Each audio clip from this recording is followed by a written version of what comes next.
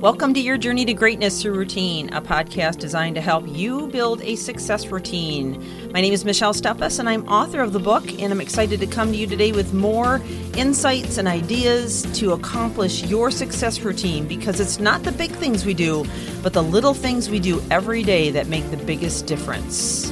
So let's get on with the podcast. Welcome back to Taking Risks and Setting Goals. This is our fourth episode, and hope you've been tracking with us throughout this series. This has been pretty phenomenal in terms of helping you kick off your next set of plans and goals with power, determination, and intention. So we are on number 4. And the tips that I've been offering and how you can set goals and move forward into them. And remember, taking risks is part of this. And even though sometimes you may feel inadequate, you have to push past that and ignore those feelings, because you cannot ever let your emotions dominate you. You have to control your emotions. And what I mean by that, and this has really all been part of the series from the beginning to now, and even part of the podcast, is, learning that, you're going to have feelings. Feelings are just going to happen. But to some degree, you can control those feelings by what you're thinking about. So you releasing neurochemicals constantly, and you can release really bad ones that make you feel awful, make you feel inadequate, tear you down, beat you up. And a lot of the voices that we get in our head are from the neurochemicals, or rather the neural pathways that we have built over a course of time.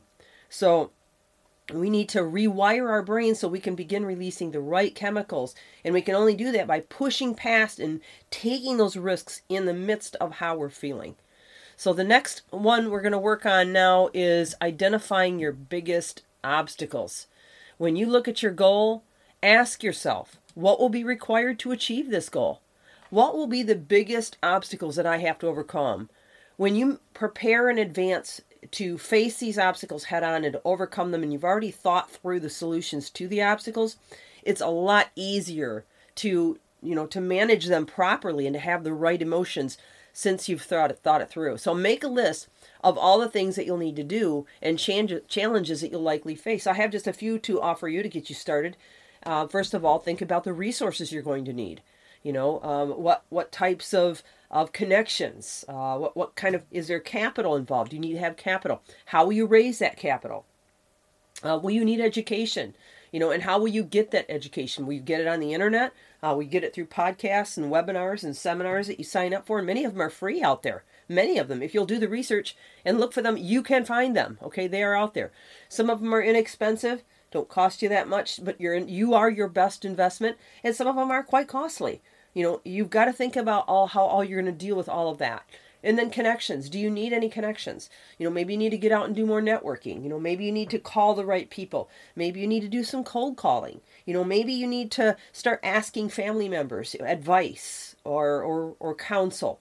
Maybe you need a coach. Maybe you need a mentor. Whatever it is that you need, figure out what connections you need in order to move forward. And think about that in advance again so that you don't get stuck. All right, and not know which way to turn or get caught blindsided when you run into these obstacles. Then think about your time. Okay, is time going to be an obstacle? Well, I would say for most of the people that I've ever worked with, time is always an obstacle. But the key to time is, we all have 24 hours in a day. And we need to understand that it's how we manage that 24 hours that gives us the time to do the things we need to or not. And believe it or not, if you were to take a journal, and I challenge you, take a journal over the next 3 days and just journal out how you're using every moment of the day. And you will likely find out that a lot of your time is being mismanaged. In other words, you're doing things that are not pushing you toward your destiny. They're just eating up your time for no apparent reason. And what I mean by that is things like social media, text messaging, movies, Netflix, video games, and really the list goes even beyond that, but you've got to think about, how am I managing my 24-hour slot, and am I making the most of every 24 hours? Or perhaps you think you are managing it right, but if you rearrange things a little bit, it could make a massive difference. I had one client that, they would iron their clothes in the morning. Take too long, right? So I said, why don't you iron your clothes the night before and hang them up? That way you don't have to do it in the morning, right? Sometimes you got to rearrange things. Think outside the box. Be your own coach or consultant. Step outside of your own skin and look from the inside out and decide, what do I need to fix? Or maybe it's the atmosphere you're in. Well, think about how you can change your atmosphere. Could you make it a little bit more enticing? Could you clean it up? Could you organize it so you feel more productive? Could you become more organized? In other words, that means you have to adopt habits. Okay, we're back to habits again. All right, we're always going to come back to habits.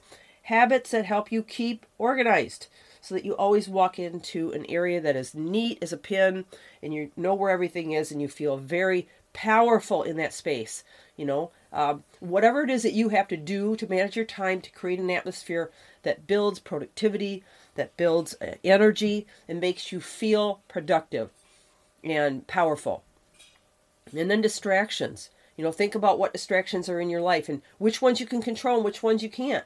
Because this always boils down to certain things that you can control and certain things you can't. If it's something you can't control, then you either need to let it go and move on past it and reframe your mind and realize, you know what, I can't control this. So, I've got a decision to make here. I'm at a crossroads. I can let this torment me and tear me to pieces and rethink it and overthink it and, let it keep me awake at night and release all kinds of cortisol and wreak havoc in my life.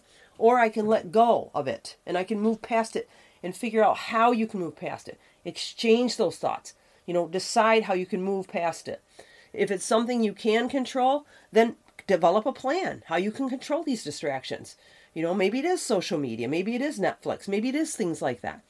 Whatever the distractions are, decide how you will manage it. I had one client, her distraction was her husband, constantly walking in on her when she's trying to get her work done.